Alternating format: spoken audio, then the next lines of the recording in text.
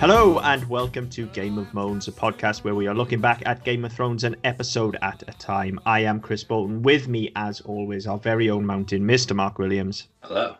And we are looking at Season 6, Episode 2, Home, this week. So feels like I'm starting to feel like a broken record here, but really creepy, atmospheric opening to this. Good scene as well, but it's not exactly gripping for an opening, is it? No, it's not. And I mean, especially we haven't seen this character for over a year. True. And we haven't seen him since he got into the cave and met the Three-Eyed Raven, and we had the comic stabbing. We haven't seen him since, so that was the end of season 4. So okay, fine. They're reintroducing him. They're reintroducing the story. They're going to ramp it back up. Fine, no problem with that. But again, it's a slow burn for a start of an episode, and it is. I think where the episode goes, you'd expect there to be a bit more tension to kick it off. Yeah, I mean, I like the scene as it goes. Yeah. And as I say, I think it's really creepy. And actually, at this point, I really like this storyline. In fact, I don't mind this storyline right up until about another 3 weeks' time, and then it just shits the bed. Yeah. But right now, where it's all creepy and stuff, it's showing promise. The setup for Hodor's story is good as well. It's intriguing. At this point, it works. It's like prime opportunity to ask what he's talking about. Yeah. But at this point, it's like, hold on a minute. Why is he fucking talking? What's going on here? This is all good. This is all working really well. But it really shits the bed in a couple of weeks' time. We'll get on to that when we get onto it. But at this point in time, I'm liking all this. Really creepy. Makeup's good on the whatever they called the elf woman thing. It still kind of looks like a villain from Star Trek. Children of the Forest. Yeah. They still kind of look like sort of, I don't know, bastard offspring of Klingons or something. But there's a race in Doctor Who which have similar sort of the shape of the top of the head is sort of similar, where it's that sort of almost tree-ish. I think they're lizards in Doctor Who, but it's a similar colouring, it's a similar tone, and so it reminded me of that. But yeah, it's one of those. I kind of tuned this part of the story out because I just couldn't be, when I saw it first, I couldn't be fucking bothered. It's one of those that, I mean, I wasn't that interested in the story to begin with, and then we had the big gap where we had a lot more of the intrigue, and as they were trying to build a lot more of the characters and trying to build towards an end, which you can see coming a fucking mile off. So I didn't miss this storyline, and coming back to it now, I'm thinking, oh right, okay, yeah, it's gonna couple of weeks, it's gonna go really fucking downhill. I can't say I missed it, but I think I forgot how much I enjoyed it first time around until we rewatch it. Like, I said, I think way back when we first started going on Bran's journey with him, like, oh, I fucking hate Bran, oh, this is boring and stuff like that. But then as we've been rewatching this stuff, we had the fucking skeleton attack and all of that stuff, which was really, really cool. And now we have sort of, like I say, this sort of creepy ass guy hung up in a tree in the Children of the Forest. And I like all this. I like monsters and all that. So I'm enjoying all of this. I just unfortunately know where it's going to go. Yes. And I'm going to get really annoyed by it. But now I'm liking it. But yeah, Children of the Forest, for me, she kind of reminds me of like kind of half Klingon and half... do you remember like the Borg Queen from First Contact? Yeah. That's the kind of vibe I get from it. But anyway, it looks really good. So fine with all of this. Then we're over to King's Landing. Not King's Landing, so we're over to the Wall first, aren't we? Yeah. And for a dead man, I've got to say, Jon Snow gets an awful lot of screen time, doesn't he? Well, he does, and I think this is key to it because it's his fucking story. Yeah, and he's clearly going to be revived. Like, we wouldn't be spending this much time looking at his corpse. No, I mean, if you think of the people who died thus far, if you think of Robert died, Ned died, Rob died, Joffrey died. No, we've had all these people who just fucking peg it. They get 5 minutes and that's it. Yeah. We've had two episodes of Jon, and no, don't get me wrong, it must be quite fucking difficult to lie there and not move.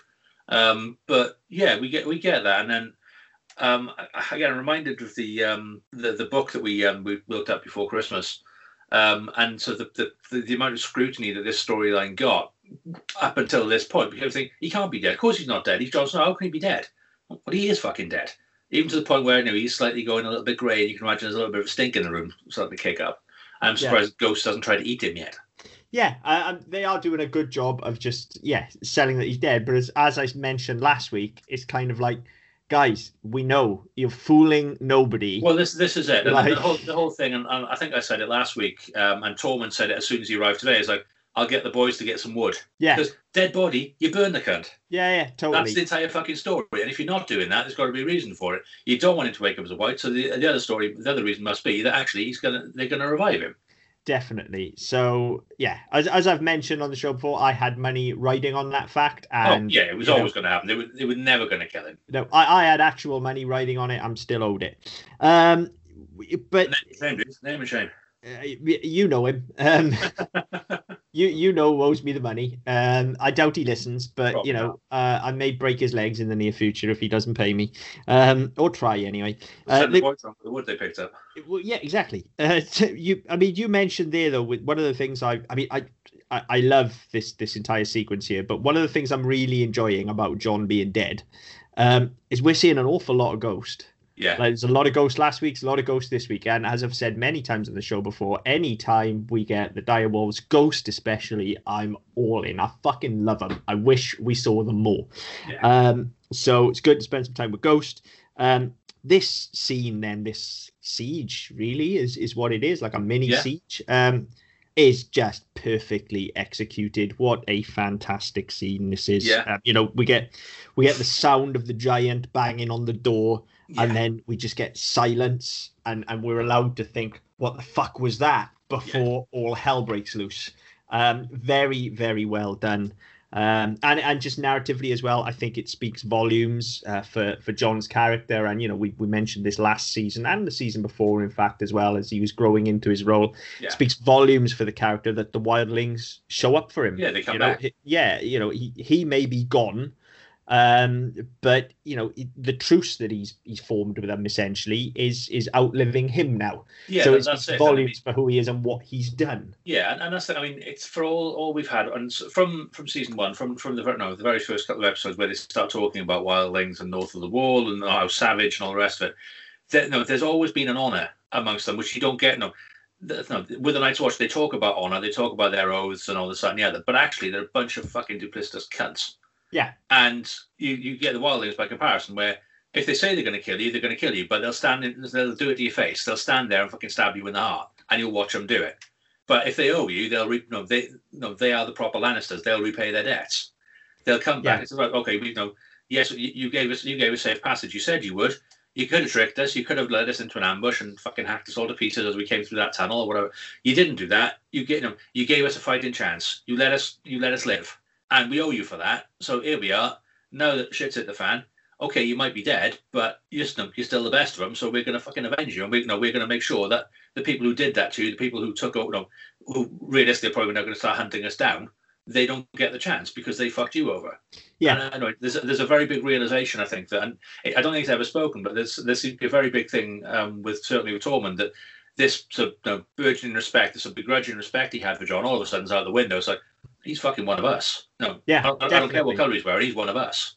Yeah, definitely. They are all showing up to pay respects. Essentially, like they've heard that he's dead, so they all show up. I think it's great. And they come in force because they know they have to. They're not going to be let in. But he, as you say, he's one of them.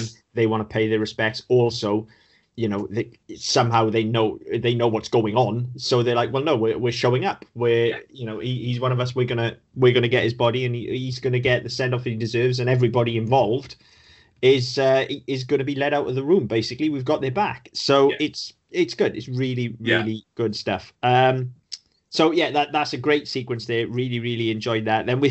Then we're over to King's Landing, and we start with a very short sort of 1-2 punch sequence, which I just love. I don't. The setup is, these two scenes are completely pointless, and the setup actually, I was starting to think, because I'd forgotten this happened. I was starting to think, oh my god, where are we going with this? We've got the guy who jumped out in front of Cersei last season. you know, telling how he was waving his cock about, and I'm just like, this is just the kind of bawdy shit that this show throws in every now and again. I just don't need it and don't want it. Well, that was my thinking as well, because I mean, we've had this, and it seemed to die down a bit. We go through phases of it. They'll really throw it out there, and then all of a sudden they'll go, oh no, yeah, we don't really need that. Let's wind it back, and then they get to point, oh shit, right, we're bored now, we'll do it again. And that's where I thought this was going. And I was did I. I was thinking, oh fuck, right, okay, here we go, because I'd forgotten about this particular branch of the story.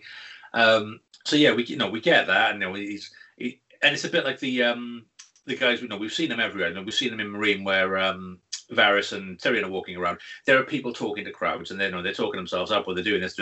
We've not seen anyone as bored as this. And we had the Red Priest last week, talking about the Lord of Light, and they've built this as a thing where people do gather, and there's always some cunt who wants to run his mouth about something or other. Yeah. So I thought it was going to be more of that, and then it just completely took me by surprise. So me too, and made me like laugh out loud. Like I'm not, it's not funny. It's fucking, it's a gruesome death, but it just came out of nowhere and was so unexpected, and does so much to sell just the Mountain at this point. It's been a long time since we've properly seen him in action, and obviously he's well, that's it again. We didn't really see him last season, did we? No, we saw him right at the end, and he's back from the grave now as well. So we're assuming that he's now some sort of fucking super soldier. Well, that's it. I mean, there's a whole Frankenstein thing that was sort of alluded to, but never really really sort of sold down on. The one thing I did want to say actually, well, it's quite funny, because you got that death, but immediately before that, in the scene at Castle Black with the giant, somebody accidentally fires an arrow into his back, and he whips him into the wall, and you get the blood splatter, and then the trail along the floor. Again, I thought that was really nice. It was stuff they didn't need to do that, but again, it's just selling, and I think it goes to show. I mean, at this point, we've talked about budgets and stuff before. Now, it's a big show, it's a big money show, but in the early seasons, as we sort of talked about in the book, they really didn't have the money to do that shit. So all of a sudden, they go, right, we've got loads of money now. They're going to pay us whatever we need for these episodes. So let's go to town. Let's make what we want to make, rather than say, no, we have to cut this, or we can't do this, we can't do that. So the fact that you get this gratuitous, he slams a guy against the wall and then flings him across the floor, and you just get this trail of blood glistening on the floor, completely pointless. But it's just, again, it's the attention to detail they haven't always been able to do. And it looks fucking cool. It does, and we've talked about it before, whereby as we've had to sort of climb down a little bit, we have been sometimes a little bit harsh on the production of the show. But things like that look good. And same when you get the Mountain kills the guy in the alley when he's taking a piss. Again, it's just so innocuous. He shoves his head against the wall, and you could let him crumple to the floor. That would be fine. But no, they leave half his brain on the wall just to show how fucking hard he's hitting. And it's a fantastic touch. Yeah, it's fantastic. I say beautiful in the not literal sense, because it's fucking horrific. But again, it really does wonders for that character. I mean, we've always been told about the Mountain, how vicious he is and all the rest of it, but we've not actually seen it thus far. Now, we've seen him have a couple of fights, and the way he kills Oberyn is pretty fucking pretty grim. But no, that's in a trial by combat where he has to kill the other guy or die. No, we've not seen the kid who pushed his brother's face in the fire for breaking his toy. We've not seen him slaughtering villages single-handedly. This is what we've always needed from the Mountain. So now we're actually getting to see it a little bit. Yeah, that's what this is. This is, you're disrespecting my queen, and he could just as easily have arrested him or just slapped him about a bit. But no, he just slams his head into the wall and makes it pop. And again, the scene is perfectly executed. Like he's taking the piss. You're thinking, where is this going? And you're almost expecting like Cersei or the Sparrows or somebody to come up and have a word with him. But then you get just enough time to go, oh fuck, it's the Mountain, and he looks up at him, and they have just enough time to have an exchange where you're thinking, what the fuck? And then all of a sudden, that he just slams his head into the wall. It's perfectly executed, perfectly timed, very, very good. Yeah, and I was thinking, for a big dude, he's fucking fast as well. Oh yeah, Shame. Yeah, totally. Yeah, very, very, very good. So the episode's off to a flyer in my eyes so far. Other than that sort of slightly dull opening, we're off to a flyer. Now, ironically, this is where I'd have introduced the Bran stuff. Yeah, we've got the episode off to a good start. Now we can say, right, okay, we're going to bring this stuff back in. Maybe have the first scene with Cersei first, but then let it run. Agreed. I mean, I'd have opened with the wildlings getting into Castle Black, but there you go. Okay, so let's get on to the Cersei and Sparrows and Tommen of it all then. Nothing wrong with any of the scenes around here. They're all pretty good. I do have some narrative issues though. So first of all, we get a short scene with the Mountain and Cersei where she's just kind of talking about what's going on, and then she goes to leave to see Marcella and is told that Tommen has ordered her to stay away. Now, all of a sudden, Tommen seems to have grown some balls. Where were they last season when she was in fucking prison? But I mean, we'll get onto that one. Well, we will. Yeah, they did call me on that. I wrote it, and then they did call me on that in the next scene. Yeah, I mean, there is a nice bit here as well, because we get this, and we'll get a repeat of this towards the end of the season in reverse, which is really nice. Yes. So yeah, there's that, and then we get into the scene with Tommen and Jaime, and they call me on several things here, because then I've written, so Tommen's grown some balls. Why didn't he use them to liberate her from the Sparrows? But what's even weirder is, why doesn't Jaime just go and fucking kill them all? Yeah. And then they address that as well, but I'm not happy with the way they address it, I'll be perfectly honest, because we have the scene between Tommen and Jaime, and they talk it out between the two of them. It's good. It's good scene between the two of them. Yeah, I like that. Then the fucking Sparrow shows up. And he shows up seemingly at this point, and they call me on this again, because I've written the Sparrow is alone here. Yes. They could literally just kill him. No, I remembered this scene from watching it first time round, because I really love the interchange between Jaime and the High Sparrow. They're great, both fantastic actors. The problem is, like, it's just, and I've written this in bold underlined, it's just dumb as fuck. Like, it's just ridiculous. Like, absolutely ridiculous. Why is Jaime even giving him the time of fucking day? Just, I think the way they've tried to sell it, that spilling blood in a church, that's apparently a bad thing, and Jaime's like, well, the gods do worse, so fuck it, I don't care. The thing that got me with it, and that's a great line, by the way. It is. So the gods spill more than the rest. It was absolutely brilliant. So we get that, and then the fucking Sparrows emerge from their little fucking hidey holes, and they've all got these club fucking things. And where did they fucking come from? Well, it's dumb as fucking backstairs and shit, and because that's where they hide all the altar boys. Yeah, but even when they show up, and again, Jaime calls me on it straight away, because I've written, okay, I still like his odds though, and then he literally says they don't stand a chance, and they don't. Like, he could literally take every single one of these fuckers on, even with his one hand. I was going to say I think that's his problem, is that it's he could, but psychologically I don't think he believes it, because when he says it out loud. He calls them on it. He says they don't have a chance.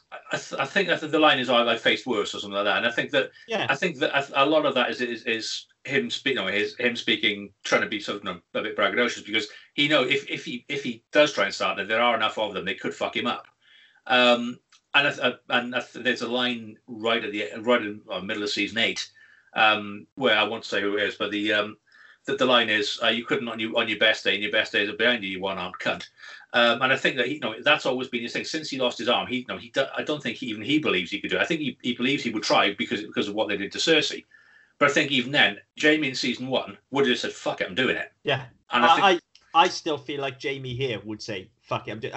Last week we had the line from him, that it's me and you. Fuck everyone. Where's that now? This is inconsistent, and it's not very often that Jaime's character is inconsistent, mind you. But here, I feel like it is. Here, I feel like this is just narratively convenient. Yeah. But if that's the case, then don't bring the Sparrow in at all. Just don't address it. Just don't have it. And I think the thing is, they double down on that, because you get this thing of where you say, we're nobody, but together we can topple an empire.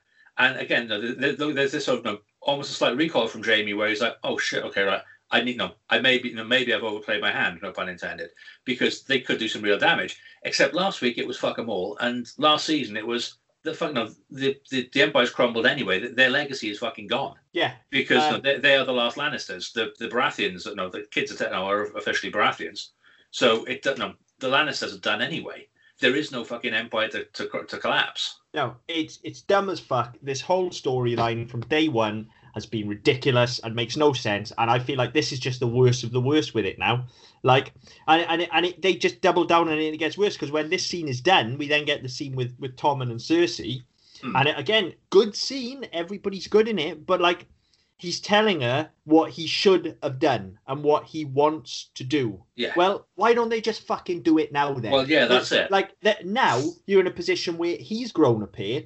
Yeah, Cersei's backing him anyway. Yeah. Jamie's on his side now, the and he's got the mountain. Yeah, and the Kingsguard. What is stopping him? Yeah, all of the Kingsguard have already said, they're quite happy to stick all their fucking heads on spikes anyway. So what the fuck is stopping him just marching down there and taking his wife back? Well, the fact he's still a pusillanimous little cunt. It just makes no sense, though, does it? Like, one of these characters, if not him, one of these characters now, either Jamie or Cersei, should just look at they've clearly got the upper hand here. Just look at it and go, all right, enough's enough. Yeah, that's enough of this bullshit. Send the fuckers out. Yeah. Just get rid of it. They could absolutely obliterate the Sparrows right here and now. No question asked. If this was an episode of Who Wins, it would be over in like 2 seconds. Yeah. The Sparrows aren't fighters. They're fucking brainwashed children. That's all they are. Like, the mountain, like, look what he just did to the guy in the street. Like, he'd literally just wander through them and just smash heads together. Yeah, just literally, just joined his skull on the wall. Yeah, just ridiculous. Just absolutely ridiculous and so annoying. Yeah, but I will say I did like the exchange between Nicola Castle-Waldau and Jonathan Pryce. I thought that both of them handled it very well. I think the material was shit is the problem. I think the scenes are good. I think and I think the dialogue is fine in it. I just think narratively it makes no sense. I think all the performances are fine. It's all good. It makes no narrative sense. So let's just be done with this story, please, for fuck's sake. So over to Tyrion. Is there any need for the eunuch joke again? Well, this is, and they kind of tried to talk it away that no, he makes dwarf jokes and I make eunuch jokes. And I don't. Or will you think them? Well, just don't. There's no fucking need for it. Have it. Yeah, just don't have it. So that was distasteful. And again, it's done for a cheap laugh because at this point, it's he's making fun of a guy who doesn't have a cock, and B, there's another guy in there who doesn't have a cock who could rip his fucking arms off. So they've done it for the cheap laugh. And I think is it Dave Hill who wrote this one? I'm not sure. Yeah, it was Dave Hill who wrote this one. He did a couple.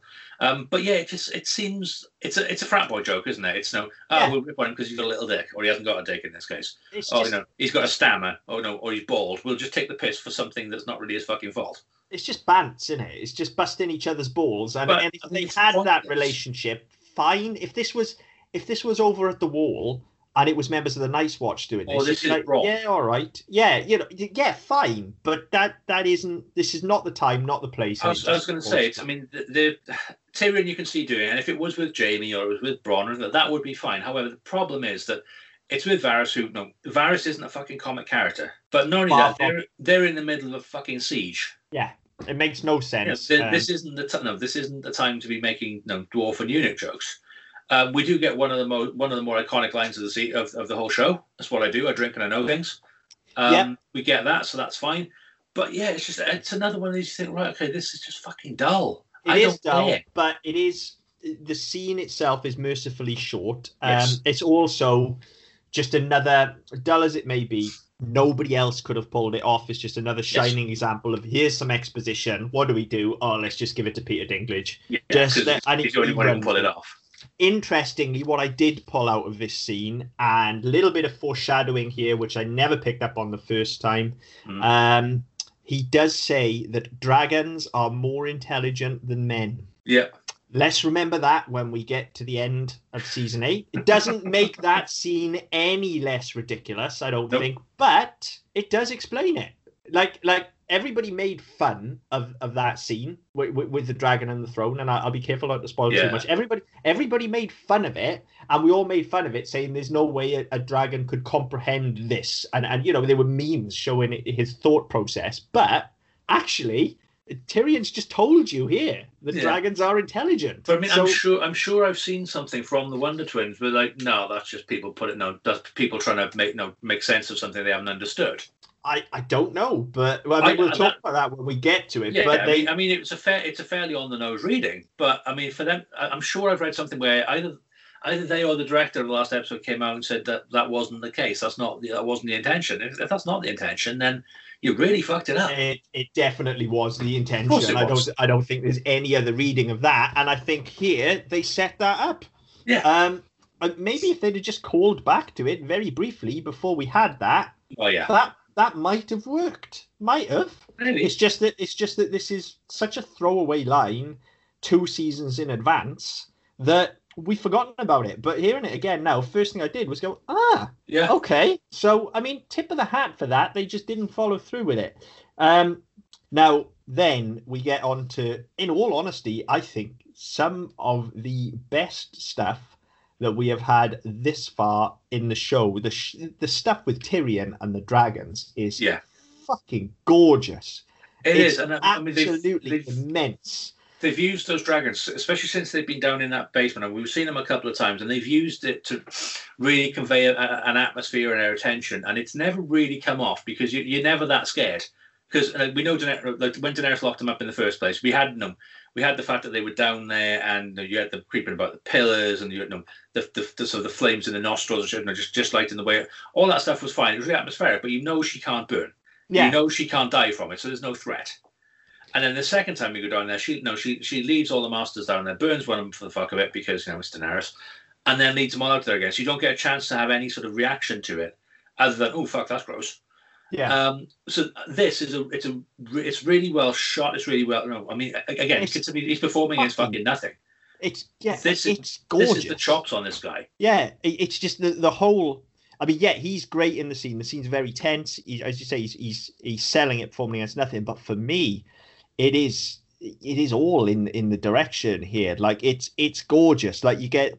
It's very, very dark down there. Then you just get the glint in the eyes of the dragons. Then you see the flame just start to boil in its mouth, which is just an amazing. And look, this is all CGI. You can do whatever you want, but somebody still had to visualize that. Yeah. And somebody's got to make it as well. Don't forget. Yeah, it's absolutely stunning. It's perfectly paced, perfectly blocked, perfectly performed, gorgeously lit. Yeah. Amazing. When we've said it before, when this show gets it right, it really gets. It's tense as all hell this season. Look, we know Tyrion's not going to die at the hands of the dragons, but it's Game of Thrones. So well, that's it. I mean, there's always that thing in the back of your mind. 9% sure he's not going to die, but he could be horribly maimed. Like you just don't quite know. I remember at the time. I think it was between this season and the next season. There was a lot of stuff written about theories of because there's the whole thing of Tyrion being the imp and killing his mother and all that sort of stuff. There was a lot of fan stuff going around the internet at the time about him potentially being not Tywin's and not being a Lannister. Actually, that he was a Targaryen bastard, and that's why the dragons didn't go for him because he was kin. Don't know where that came from. Obviously, I haven't read the book, so I don't know where they plucked that from. But I remember thinking at the time that seems a bit too fucking convenient. It's also a hell of a stretch with all of that backstory about his mother and stuff as well. Well, yeah, exactly. I mean, it didn't really make any sense. I remember reading it and going, well, that's just fucking no. That's just somebody reaching for something. So yeah, I mean that always bugged me, and I'd forgotten about it until I was talking about it now. But the one thing that annoyed me with this scene, and I get why they did it, it's a tension breaker. But the line at the end, if I ever have a stupid idea like that again, punch me in the face. That's not a Tyrion line. I can see why they've done it, but that's not a line that comes out of his mouth. It didn't bother me in the slightest. But yeah, I guess. But I see the point. I see the point of having a gag to break the tension. I'm fine with that. But that's the sort of thing. Again, you can hear other characters saying, but not Tyrion. It's not. I don't know. There's just not enough to it. I don't think it's clever enough. Yeah, it doesn't bother me at all. Bearing in mind how tense the scene is and how terrified he is as well. I think I would have been more annoyed had he quipped. I really do. I think a quip would have broken the scene completely. So quite possibly. I mean, for me, it'd be better off not having anything at all. Just yes, look. If that's the case, he just walks past him without fucking. Just Varys is looking at him. And he won't even fucking make eye contact with him. No, he just walks out. That for me is a lot more effective because it conveys the fact he's probably shit himself, and he just doesn't want to prolong the entire experience any more than he has to. He just wants to get the fuck out of there. Yeah, I didn't mind it at all. Yeah, I don't know what it was. It just bothered me. Yeah, it didn't bother me in the slightest. I just think the entire sequence is just flawless. It's tense, beautiful, everything it should be. It's just amazing. Then unfortunately we have to go and spend some fucking time with Blind Fury. I mean, it was short, but we get more of the fucking no-name shit. Like, I thought the whole point of Blind Fury was that she was Arya Stark again now. And all of a sudden now, She's no one. Again, no, she's not no one. She's fucking Arya Stark. Just Well, yeah, stop with this shit, will the whole you? thing Please. is, right. I mean, you can know. Again, they're setting it up. If a girl tells me her name, she can have food, she can have shelter. I'll give her her sight back. And at this point, she is going to know. She's bright enough to know that's a bluff. If she says she's Arya Stark, she's on her own, and she's done. So this is like a fucking 5-year-old. I'll promise you this. I'll tell you exactly what you want to hear, and I'll mean it while I'm telling you it because I need to. And now, how the fuck does nobody see through that? Why the fuck does Jack and the guy go? Okay, then follow me. No. Yeah. She's clearly just fucking pandering to you. Yeah, I fucking fuck this storyline, seriously. As soon as she showed up, I was like, oh, fuck off. But at least it's quick. Yeah, it's a quick scene. It's fucking uncomfortable as well, because in all fairness, the way she sells being twatted with that staff, it works quite well. That side of things, she does a really good job with it. But it's just the whole fucking story's pointless. It's pointless. As I said before, the waif has zero charisma, so she just doesn't... It's bollocks. If Jack and Agar was doing it and there was more Jack and Agar, I think I wouldn't like it, but it would be better. But just the waif showing up and twatting her about with a stick is just about the most boring thing I can think of. And it's just hateful. And the thing is that you think of how this story pans out and how it ends, and I was like, I'm not going to go into it too much because I'll spoil bits of this series, but the way this whole storyline pans out, there's a real fucking there's a bit of an air punch moment because yes, I was right. Mm-hmm. Of course, I was fucking right. But also, you think there's been no journey. There's been a journey, but she's back where she fucking started. Yeah. The only difference is she spent 2 years in fucking Bravos.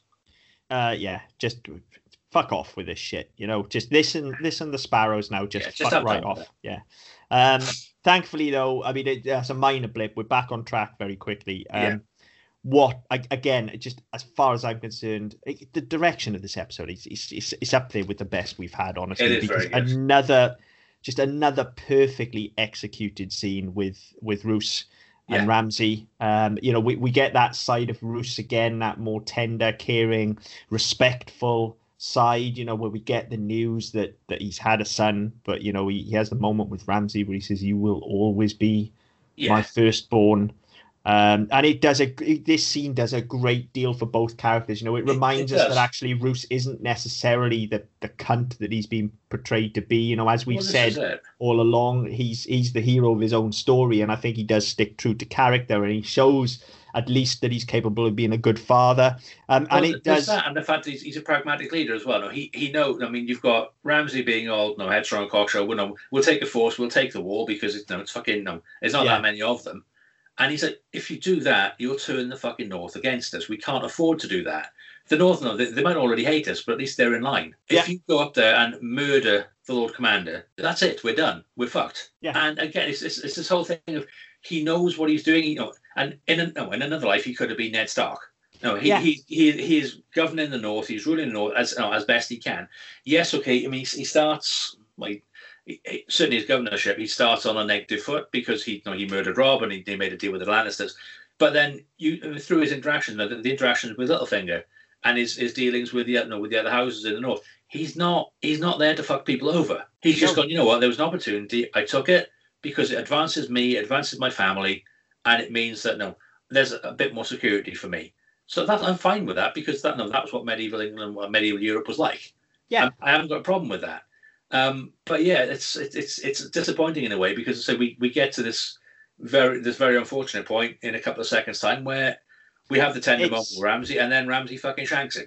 Yeah, I mean it's perfectly done again though because yes we have the tender moment between father and son, and as you said before that, what we also get is we are reminded that he is Ramsay's stabilizer. He is the one keeping the fucking wheels on the cart. When Ramsay's going fucking off the deep end, he's the one going, whoa, hold on, son. Yeah, don't be so fucking stupid. Let's think about it. Listen to some reason. Then, of course, we get the news about the boy. And this, for all the talk that we say about shock deaths in this show, this is how you do it. Yeah. This death is impactful. It's quick. I didn't see it coming, even though I knew it was coming. I'd forgotten about it, and I forgot it happened here.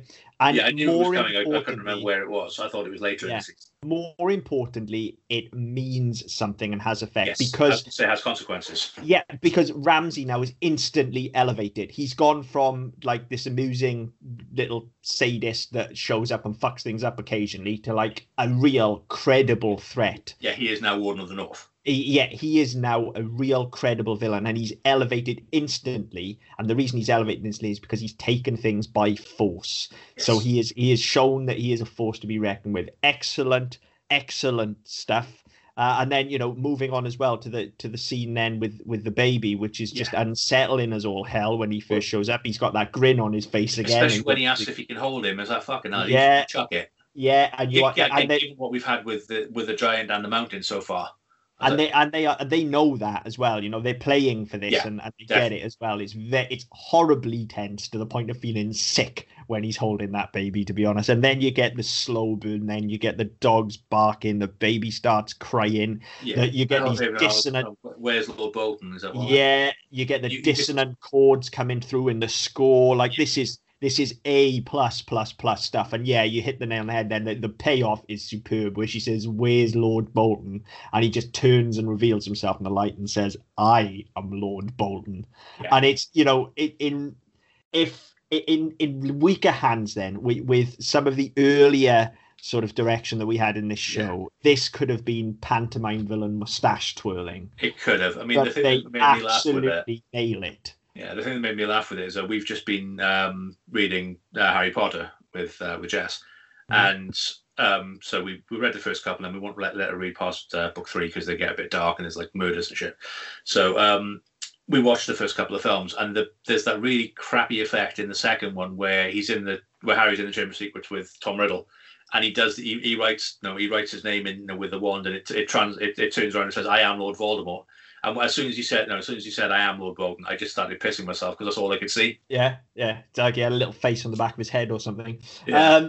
But yeah, it's perfectly done. Again, like this episode is absolutely firing on all cylinders as far as I can see. Last week I said it was boring and it was flat and it was really a very lackluster start, wasn't it? This is firing on all cylinders. The direction is spot on here. All of the performances are great. Yeah, the pacing is very good. The pacing spot on. Everything's coming together.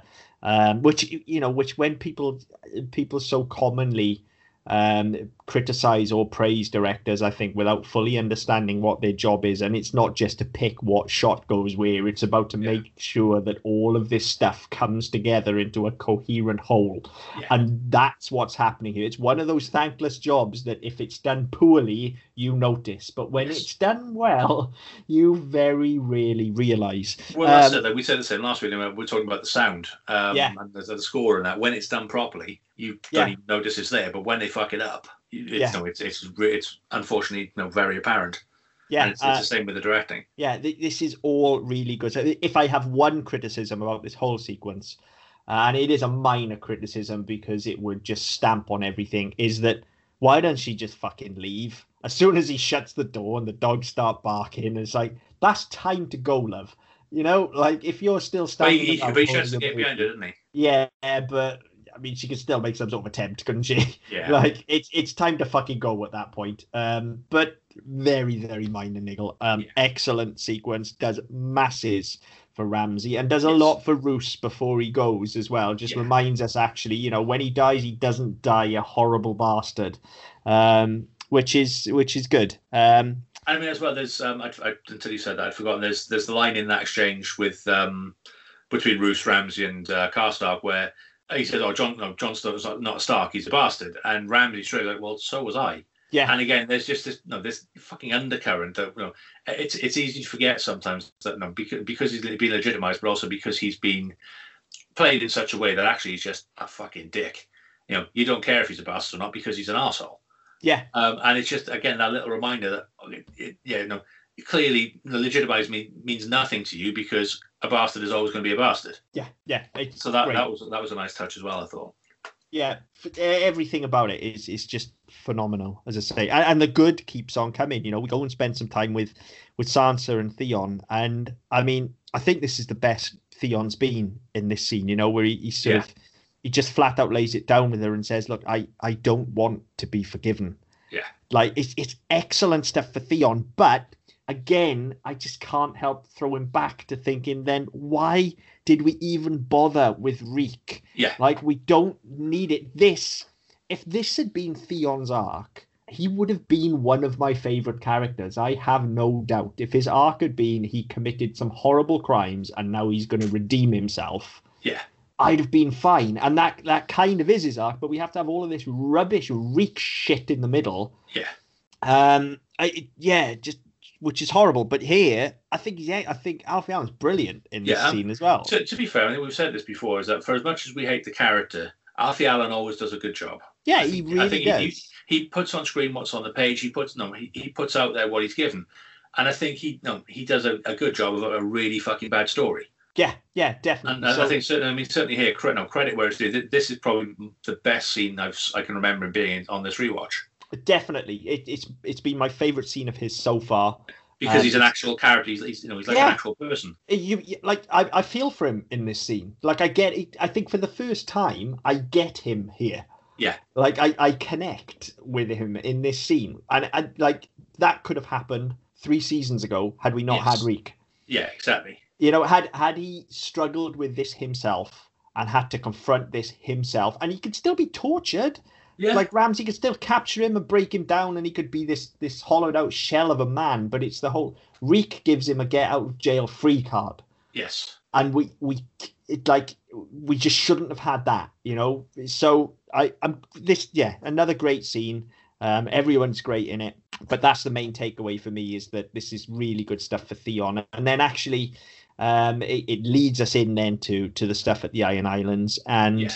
I mean, that scene as well, before we move on, I mean, it's a short scene, it's a throwaway scene, but again, we get some work with Sansa where she's regretting a lot of her choices and lamenting how she ended up where she is, to a point where Brienne sort of instigates, what happened to Winterfell, and she doesn't want to talk about it, and she said, I should have gone with you when I had a chance, and it gives her a chance to do a bit of soul searching, which again, it's something that if you look back at the first 2 or 3 seasons, you'd never think Sansa was capable of. No. And again, I think it's a really nice scene. You get to you're building up this relationship between the two women there as well.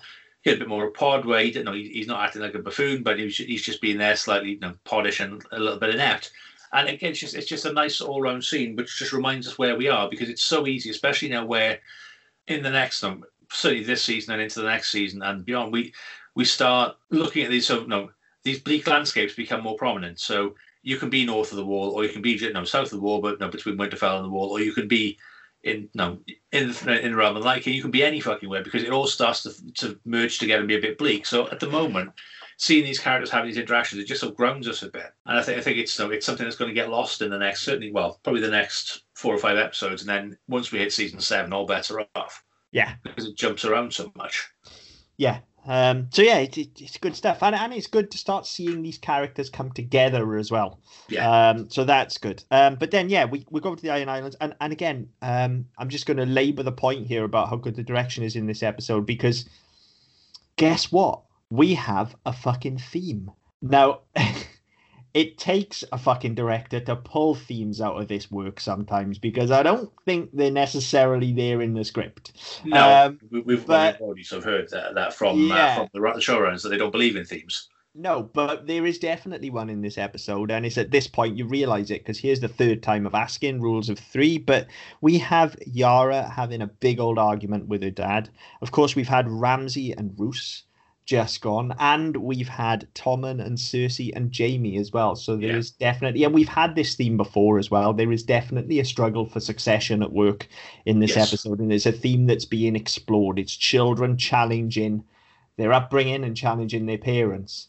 And it's there, it's in the episode, and it's front and center. Like, he knows what he's doing here with these scenes. I don't think it's any coincidence that this scene happens just before he meets his untimely end, just like with Roose. So, but having said that, we have this good stuff for Yara, and it's good to see her again as well. We haven't seen her for fucking ages. I've mentioned before when she's shown up, but Yara's a character I like quite a lot, so good to see her again. Then we get that scene on the bridge, which again is really well shot. It is, but I mean, who in their right mind goes on that fucking bridge in that weather? Exactly. Sorry, and it's a bit out of fucking nowhere as well, bearing in mind how little we've seen these characters. And okay, I get why we need to have it, but I'm just a bit like, this is out of nowhere. We could have done some work here to get to this. We could, but I mean, not only that, we've spent very little time with Balon Greyjoy. Is this the first time we've met Euron? It is the first time we meet Euron. So yeah. Who the fuck cares anyway? That's what I'm saying. It's come out of nowhere. We've come out of nowhere, but we haven't even established the place. So all of a sudden they're on this fucking rope bridge 3,000 miles in the air, because obviously it's like a fucking walkway in the Death Star with just go straight down to the nuclear reactor. Why would you have that, and why would you be on it when it's blowing a fucking gale and pissing with rain? Yeah, I mean, it's atmospheric as all hell, and I can see why they've done it, but it just we haven't spent enough time with the characters. We haven't spent enough time on the Iron Isles either. This doesn't mean it's all of a sudden they could have been any fucking where. They could have been. I think the place is, there is the establishing shot, which Game of Thrones loves an establishing shot. Oh, yeah. There is one before we cut into the scene with Yara where it shows the layout of the towers and you can see the bridges running between them. So I understand the space. But you're definitely right, and that was my point, is that we've not spent enough time with these characters, enough time with these people to understand who Euron is and their culture, enough time on the Iron Island. Like, this is just out of nowhere, and Euron, they do here everything they do right with Ramsay, they do wrong with Euron. Like, he shows up here and they instantly try and put him over, to use wrestling parlance. Except, we don't care. Is the problem? I mean, for all we know, Theon and everything he did before he was Reek, that was the entirety of our time with the Ironborn. So we spent fuck all time on the Iron Isles. We spent fuck all time with any of the people who are still alive, apart from Yara, who has become, she's become progressively more interesting as Theon's knuckles have come out of her. But generally, I don't give a fuck about the storyline, and it goes nowhere. And the problem is as well is that Euron shows up and he's tried to be put over to this villain straight away because he kills his brother.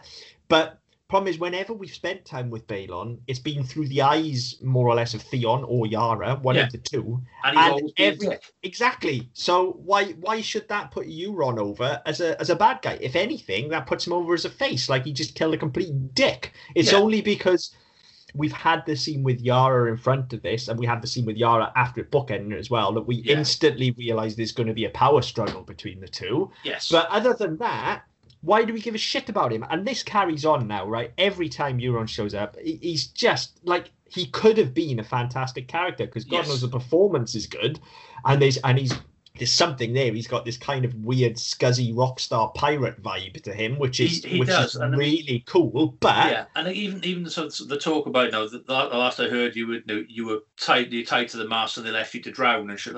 There's some really interesting backstory here. So, you want to know who this character is and want to know where he's come from, but we don't get any of that. We just launch, as you said, they just try to put him over straight away, and then they launch straight into We need another villain because we're running out of villains now. Because Roose is dead, even though Roose wasn't a proper villain. We're running out of people to hate. Yeah, and that'll get worse, as we go through season 7 and 8. Yeah. And you start to get into his relationship with Cersei. And they'll increasingly spend more and more time with him. And you're just like, who the fuck is this snot-nosed punk? Yeah. Just like, seriously, he's not a credible threat. Never was. And to the point where it comes down, spoilers, 3, 2, 1. When it comes down to his showdown with Jaime, like, I could give a fuck, because I'm just going like, look, Jaime, just fuck him up, mate. Yeah, seriously. Clearly, he ain't going to beat Jaime, is he? No, like, seriously, he's a waste of space, Jaime. Just fuck him up and move on, can you please? Like, because he, at no point is he put over as a credible threat, and it's a huge problem. It is the exact opposite of what they've done with Ramsay, where we've met him and he's been this snot-nosed punk when we first meet him. And he's when he's just sort of jollying around doing whatever the hell he wants. And then Roose slaps him back down to size, puts him in his box. Yeah. And then he has to grow and expand it, which he's done in this episode, and just be like, right, okay, enough. The wheels are coming off now. I'm my own man. Yeah. And unfortunately, all you get with Euron, it'll be a series of stunts, and he will progress to become an actual pantomime villain. Yeah, he really will. And it's kind of annoying because I feel like I should like him. Oh, there's about so him, much there. There's so much. He's so charismatic that like I should like, but they just don't do the work. So he just falls flat, and he feels like he belongs in an entirely different show. Yes, that's the problem, because he is such a pantomime villain. Yeah. And we don't have the backstory for it. He just feels like something of a different show. But this is the first time we meet him, and just instantly try and put him over, rub me up the wrong way straight away, and then we have quite possibly the worst cut in the show's history to date. Now, I get it. You've probably gone to commercial break. Okay, yes. I get it. Well, no, it's HBO. Well, no, it's HBO. Yes, they don't even have commercials. So, I mean, I did because I was watching on Now TV, and Sky had the fucking common sense because he would have gone from the Sky broadcast, right, to put an ad break. So it goes to the show logo and comes back out to the show logo. But even then, I'm like, well, that's a fucking big passage of time. Yes. Like, you know, and even for a show where time is fluid, that is like a massive chunk of time. We've gone from he's just been pushed off a bridge to here's his fucking funeral. Yeah. Like, what a weird transition that is. And not only that, it's the laziest fucking funeral I've ever seen as well. They put him on a milk crate, push it 3 yards, and expect the sea to do all the work. Yeah. Now, that close to the shore, I'm expecting the fucking thing to wash back in. Yeah. Rubbish. This is the worst stuff in the episode, I think. But again, the stuff with Yara and the priest or wherever he is, I like that. Again, it's setting up this potential power struggle and all that. It's setting up the fact that even though Balon said that Balon's last words, so when you're in charge, you do what you like, but until then, do as you're fucking told. Yeah. So we've set up for this. Now all of a sudden, there's a legitimate challenge through no fault of her own, and not even no fault of Balon's, because there's a legitimate challenge in their customs and their rules and their laws. Yeah, and that's all great. I like that. It's an interesting setup. It's also an interesting parallel to what's just happened with Ramsay, as I said, because we've got a theme going on, when you've got Tommen, who's completely powerless, you've got Ramsay, who has taken power ruthlessly, and now you've got Yara, who is respecting the laws of power and wants what is hers. She wants to earn it, and she will go out and earn it.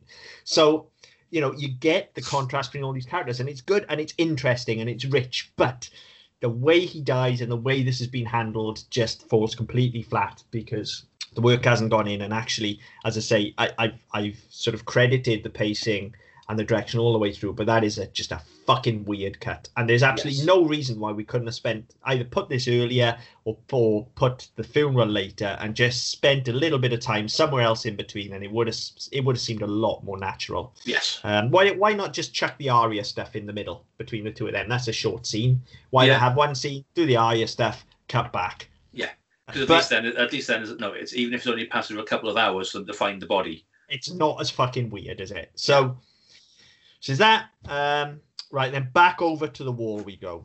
Now again, what a fucking brilliant scene between Davos and Melisandre. I have problems with it, which we'll talk about narratively. Yeah. But just the scene between the two of them is fantastic. We've spent 6 seasons with these two building this fucking boiling pot of rivalry between the two of them. And now here he is coming to her when she is at her absolute weakest and most vulnerable. Nobody has seen her like this. No. Nobody. And so for her greatest enemy to see her like this is bad enough. But for then him to be the one, because it's the kind of character he is as well. And yes, he wants something from her, but for him to be the one to pick her up off the floor. Yeah. And he's genuine about it. Yes, he wants something from her, but it's Davos's character. Like, he means every word he says.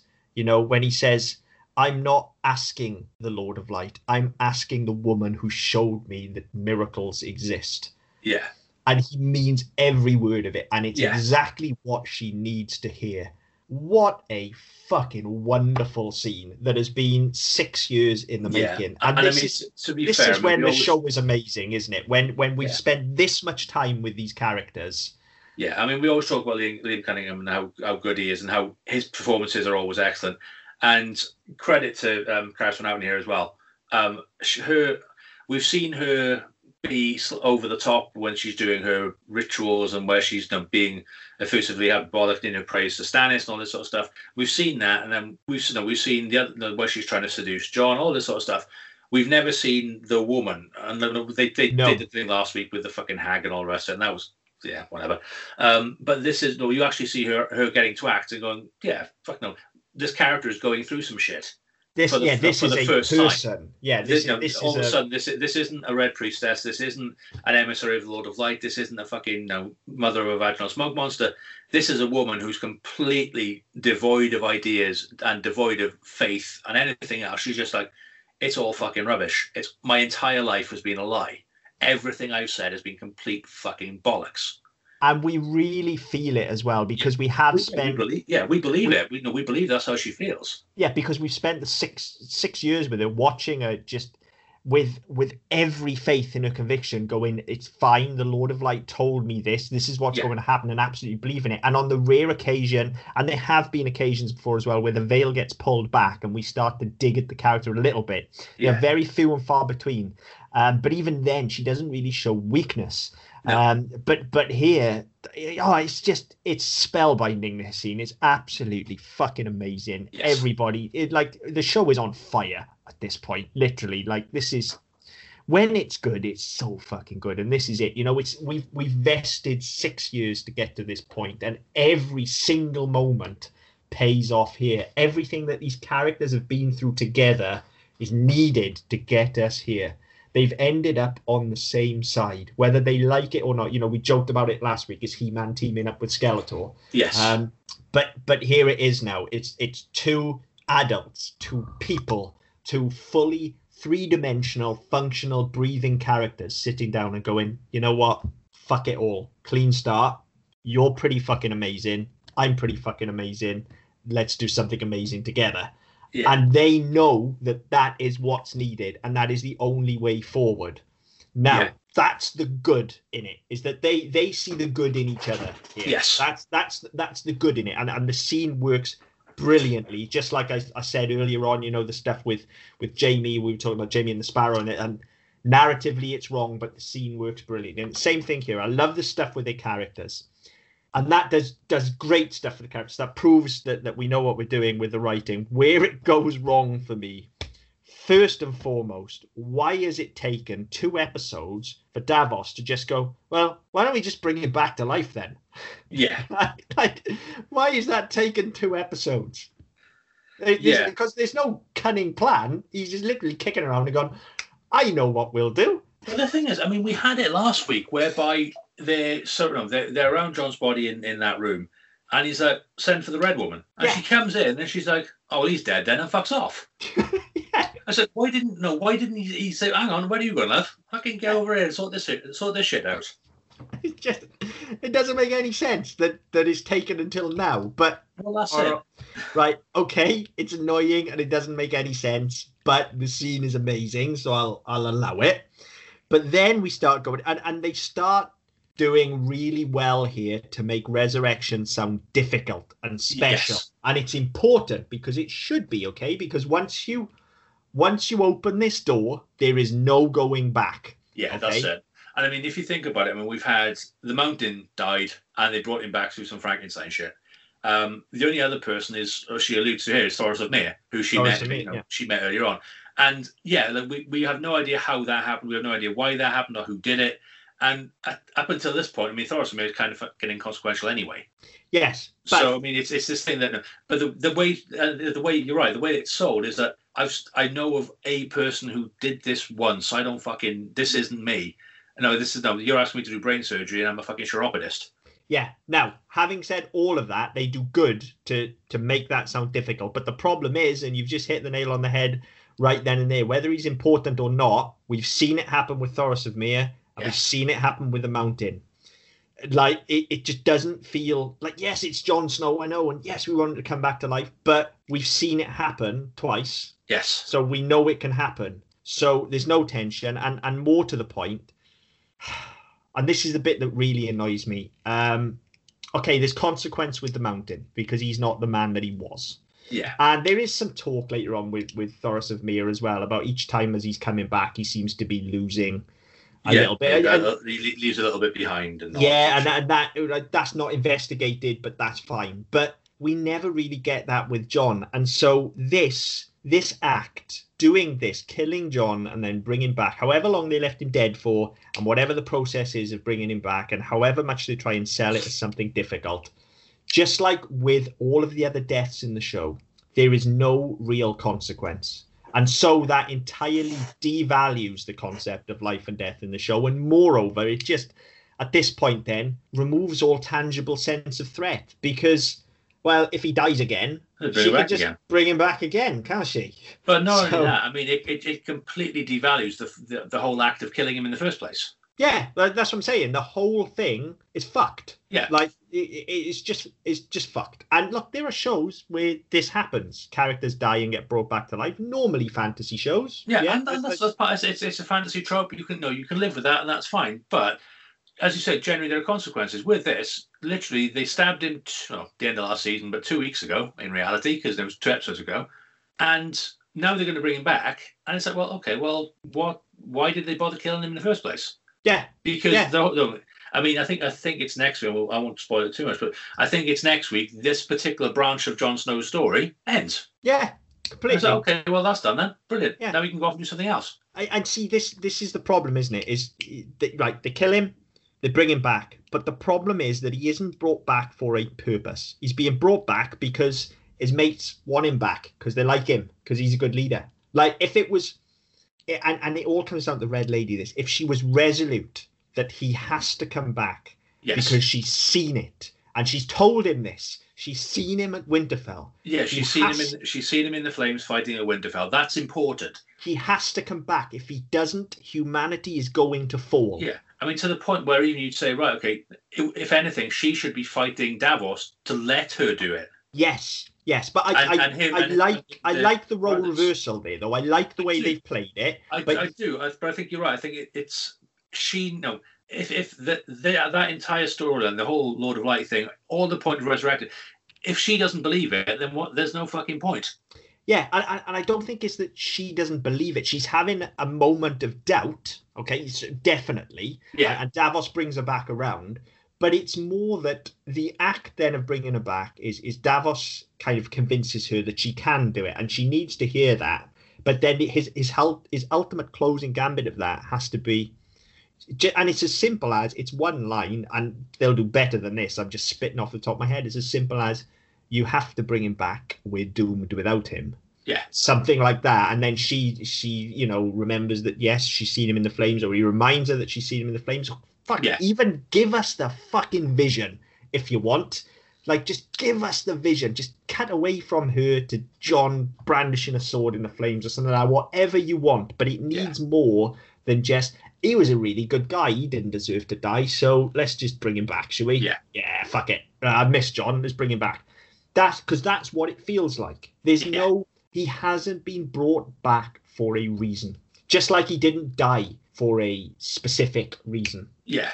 You know, like we often draw comparisons on this show, and I generally go to the same shows as well. But the obvious example that you go to here is, and viewers, listeners are probably already shouting at the fucking radio or whatever you're listening on, because you know where I'm going. But the obvious comparison here, for me anyway, is to go to Buffy. Okay, I've got that open on the fucking screen. because right, okay, so yeah, like Buffy dies numerous times throughout the course of the show. Canon twice. There is, if you look at alternate universes as well, then there's a third. Okay, but if you take even the first one, if we take the death in the first season, like when we start season 2, she is not the same character. Yeah, right. She is. There has been consequence. Okay, and then she has to fit back in with the rest of the gang and deal with the fact that she died. Okay, yeah. But they have to bring her back, because in canon, at that point in the show, if they don't bring her back, there's no Slayer. There won't be another one for another generation. So the world's fucked. Okay? We then find out, of course, that another one gets activated instantly. So that's no longer a problem. So then you get to season 5 and you get to the gift. And she makes the choice to sacrifice herself, knowing that actually it'll be okay. I've died before. It'll be okay. I just have to do this. I have to save the world. Then, when we get to season 6, we have pretty much the same scenario as this. We have a bunch of people that just cannot cope without her. Just can't let go. And they have to bring her back. But they really fucking sell that. And you get inside the skin of every one of those characters. And more to the point, when she does come back, it's a fucking thing. Yeah. Like, she has a grudge against them for it. And it takes half a season for them to work that out. That doesn't happen here. There's no real consequence. No, that was my thinking. So while we were talking, I pulled up on the screen. I couldn't remember the name of the episode at the start of season 6, which is bargaining. Mm-hmm. And I was looking, thinking, this is exactly, even to the point where they do the resurrection thing, and then it was like, oh, it's failed, and they all walk and leave her. Yeah. Not realizing actually she's fucking underground and in a box, and they should have probably dug her up first. Here, Jon's on a table, but they've all just left him. Yeah. And it's they've done this ritual, and it's apparently failed, and they've all just walked off and left him. And the Ghost is in the room, probably thinking he's going to have a snack. And yeah, it's like by the time he comes to, which is only a minute or so later, after everybody's left. Yeah, at this point he should be completely fucking broken and confused and not know what the fuck's going on, because he was down in the courtyard getting stabbed, and now all of a sudden he's walking up on a table with a fucking hole in his chest. Yeah, that should freak him out. And it doesn't. I mean, obviously we cut away very quickly to the end of the episode, but I don't, from memory, and I'm going to have to obviously watch it next week, but from memory that doesn't happen. This doesn't fucking bother him that much. No, and that's the biggest problem, is that he doesn't come back for a reason other than everybody misses him. He doesn't have a purpose, and it's not explored. The consequence of this isn't explored. Whereas, and it's not just Buffy, it's just that's the best example. Yes, it's the most obvious parallel because it's so close. It's so close, and it's just the best example of anything where storytelling is concerned, even that late in the day where the show's not quite what it used to be. Yeah. But even then, there is, by the time you get to the show's end, there is a definite argument that had Buffy not been brought back at that point, human race is fucked completely. Like, by the time you get to the end of season 7 and we're looking to fight the First and stuff like that, like, they need somebody to lead an army of Slayers. Ain't nobody else going to do that. No. Like, without Buffy, they're fucked. Because if you're just using newly activated Slayer at that point, they haven't got the experience, they haven't got the know-how, they haven't got the spunk, to be honest, because that's a big part of it as well. Yeah. So she's absolutely needed. I never feel like, and even if we'd have got to the end of Game of Thrones and Jon had fulfilled what his story is, right? And we'll talk about it when we get there. Oh, believe me, we will, for hours and hours and hours. We'll put a coffee warning at the start of that one to put a pot on, because that's been a while. Right, but if that had happened, then this would make sense. Yes. But what ultimately, when you look at Game of Thrones as a whole, what is he brought back for? Well, yeah, exactly. Nothing. Absolutely nothing. Yeah, and when we get to the end of the show, we'll cover this in obviously a lot of detail. But I mean, the last 4 episodes of season 8, we'll cover this in detail. But you're right. I mean, the whole thing, and we get this thing in the coming weeks about the Prince Who's Promised and all this sort of stuff. And it's clear that's what she's brought him back for. She's brought him back to lead the fight against the Whites, which is what we've been saying from the fucking start. This is Jon's story. This is where he started at Winterfell. He got all the way through. The whole shit about him being a fucking distant Targaryen, heir to the throne, doesn't really matter. That's not his path. Yeah, and it doesn't matter that's where it comes on. Apologies for spoiling that for anybody who wasn't aware. But it's like this is the whole point of bringing him back. There has to be a reason, not just to go a little bit fucking stab happy at the end. Yeah, exactly. It just beggars belief that something of this magnitude can be set up and happen. And as I said, essentially a world-breaking event. Once this happens, you can't close that door again. Like, resurrection is a thing now. Anytime anyone dies, and not just Jon, anytime anyone dies now, you can just go, just get the Red Lady to fucking do some mumbo jumbo. It didn't look that fucking hard. Well, that's it. And I mean, we've had it before. So we've had it with Thoros and Mir. We've had it with the Mountain in a different way. But because they're minor characters, they're not even secondary characters, they're minor characters who we spend a little bit of time with every now and again, it doesn't mean so much. Jon is our fucking lead. Jon is our hero. Yeah. Jon has been in, I think, pretty much every episode. There may be 1 or 2 he doesn't appear in because they're elsewhere. But Jon has been pretty much ever present. Yeah. Because he's the star. He is the fucking lead. He is the star of the show. So, yeah, I mean, it makes sense they have to bring him back. But they need to bring him back for something. He's bringing back for something, and he's been weighty, and just on, and this isn't the only time they're going to break the fucking rules of the show in this season, let alone in the show itself. And this is a fairly minor one compared to the next one we come to. But ultimately what it needs, and I'm going to use Buffy as a comparison again here, not so much for resurrection, but just in something that is a thing that you can do, okay? And you can use Angel as well for this. Yeah. Ensouling a vampire, for instance, in that show requires an orb of Thessula, which is not easy to get hold of. Okay, so it's not something that willy-nilly they can do. They can't just all of a sudden start handing out souls like fucking Opera with fucking cars. Yeah, you can't do that. And the problem here is that there is no... let's say, off the top of my head again, yes, we can resurrect him, but we need dragon's blood. Yeah. Right, now there's a thing then. You can't resurrect everybody because there's only two fucking dragons. And you try getting near them and getting the blood because they were all the way over in fucking wherever Daenerys is this week. They're over in Marine and they're barbecue happy. Yeah, right. So, and that's not what it's going to be because that would be logistically impossible at this point. But you need something like that. It needs to be the conversation between Davos and Melisandre. First of all, she doesn't think she can do it, but he can talk her around to that.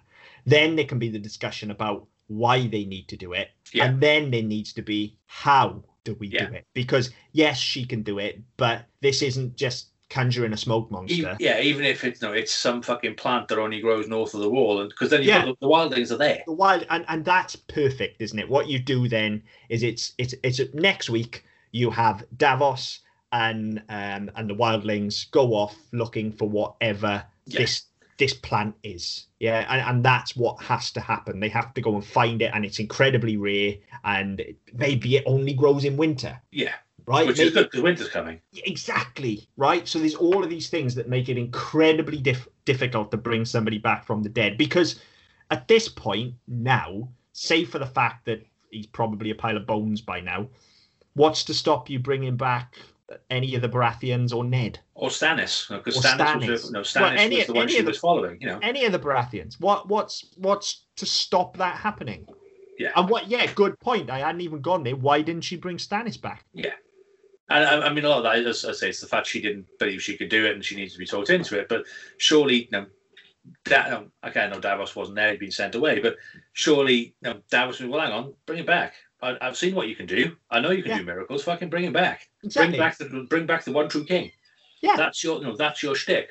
That's who he is. That's what you've seen in the fire. That's what you've been fighting. We've all been fighting for. We've all sacrificed for. I've lost my fucking fingers. You killed his daughter. Get him back. Yeah. It's never addressed as far as I know, because this was something that annoyed me. Okay. And worse than that is the fact that they've shown several times in this episode where I've tried to call bullshit on something, like with the Sparrows, that they're acutely aware of this. Whoever's writing, and certainly whoever's directing this episode, is acutely aware of just narrative holes. Yeah. So, and they've called me out on them, but within seconds. So how the fuck does this happen and nobody go, right, hang on a minute, how do we future-proof this? Because this is a fucking huge thing. Like, how... I don't understand how this slips through the net without somebody somewhere just writing in, and it's as simple as a line, isn't it? Just writing in why it can't be done every single day. Yeah. Again, simple. I'm going to keep coming back to dragons because it's the most obvious one. But at this point, she could reveal that he has, maybe there's a way, maybe if the rumors are true, maybe if he's got Targaryen blood. And then it's a thing of like, right, well, not everybody can be brought back, but if you just so happen to be a Targaryen and there just so happens to be some dragons around, Yeah.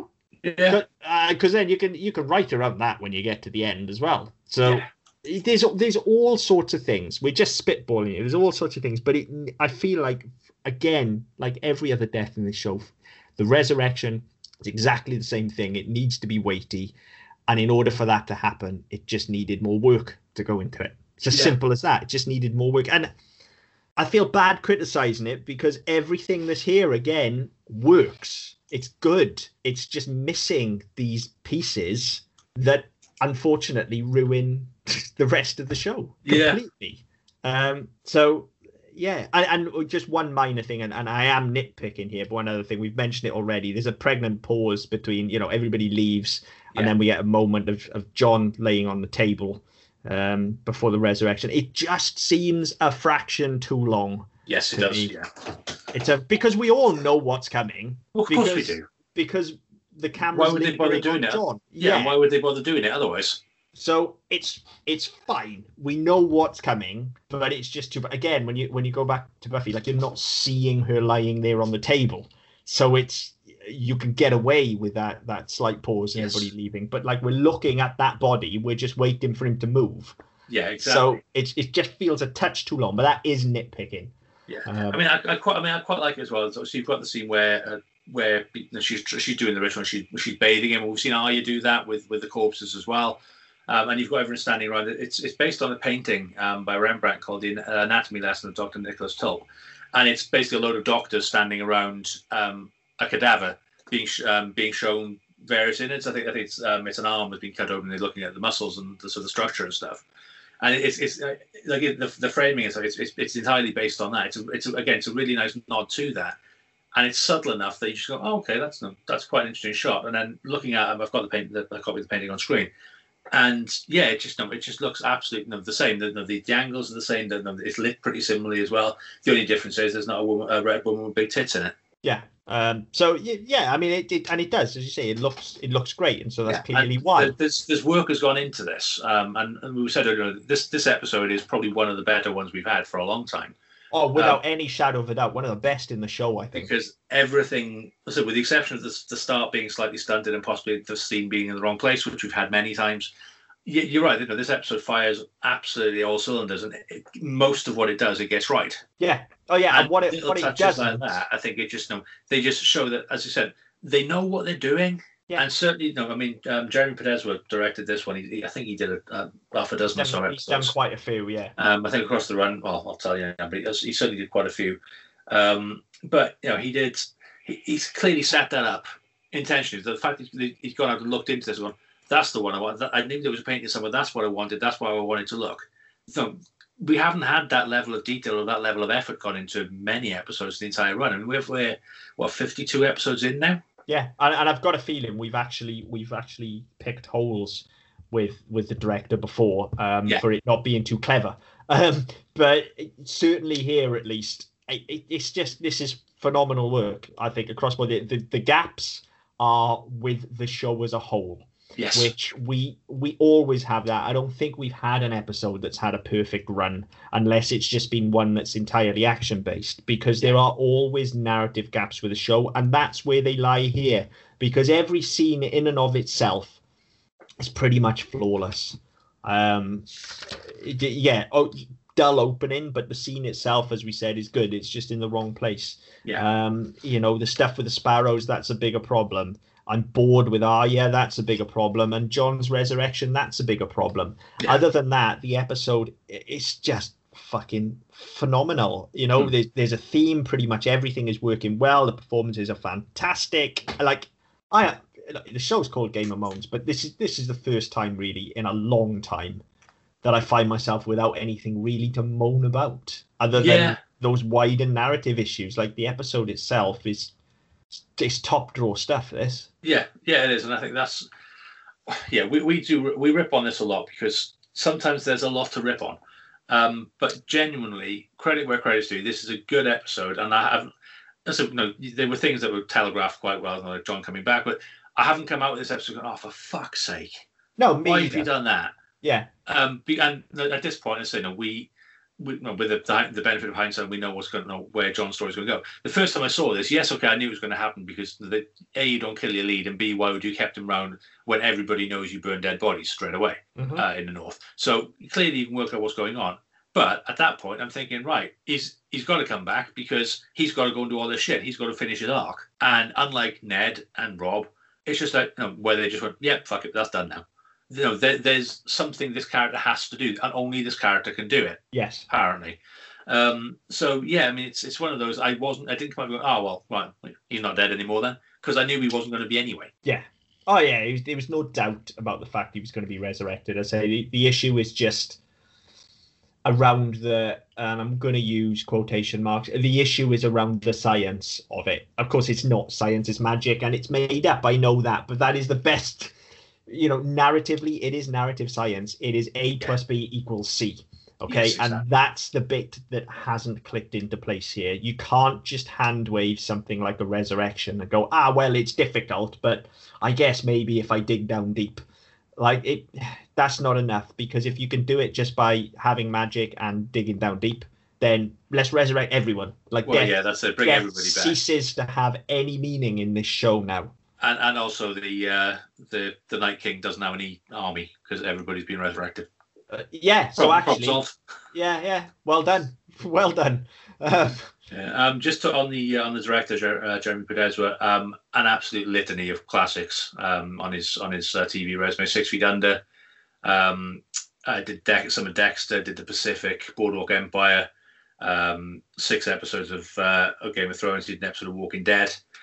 Did he do? I think actually then he did the first episode with the Stone Men, didn't he? Because I remember us having that discussion then and saying actually actually the majority of the episode we didn't like, but when we got to the Stone Men sequence, we were like, hang on, this is director that can do stuff. I think you're right there. He just hasn't got the material. And I remember us talking then about things like the Pacific. So I've got a feeling that's what it was. Quite possibly, I can't remember. Yeah, I think so. Yeah. But yeah, I don't think I've really got anything else on this episode. I've not really got much to moan about, which is rare for us. No, I've got very little to moan about. I mean, we're only 2 episodes in, but it's definitely the best episode of the season. One of the best of the show, without a shadow of a doubt, for me. Yeah, one of the best of the show. It's certainly amongst my favourites of our rewatch so far. I don't remember. I can't say I remember every minute of every episode of the next 2.5 seasons. But yeah, certainly one of the better ones we've had so far, and I'll go out on a limb now and say it's probably going to be one of the better ones between now and the end as well. Oh, I think it definitely is. I don't see. Certainly, I can't remember any. No, nothing standing out that impressed me quite as much as I was. There are some that impressed me to come, but for different reasons. Yeah. Everything about this was excellent, I think. So 2 thumbs up from me for this one. Yeah, definitely. As always, if you have opinions, if you want to get in touch with us, you can do on Twitter at ddpodcastnet. You can go to our website, ddpodcast.net, where you can also pick up previous episodes of this show and our other shows as well. On Facebook and YouTube with the Double Down Podcast Network, so check us out. Wherever you get your podcasts from, be it iTunes, Spotify, Stitcher, Google Play, Amazon Music, etc. Like, share, subscribe, leave us a message. We'll get back to you as best we can. But until next time. Game over.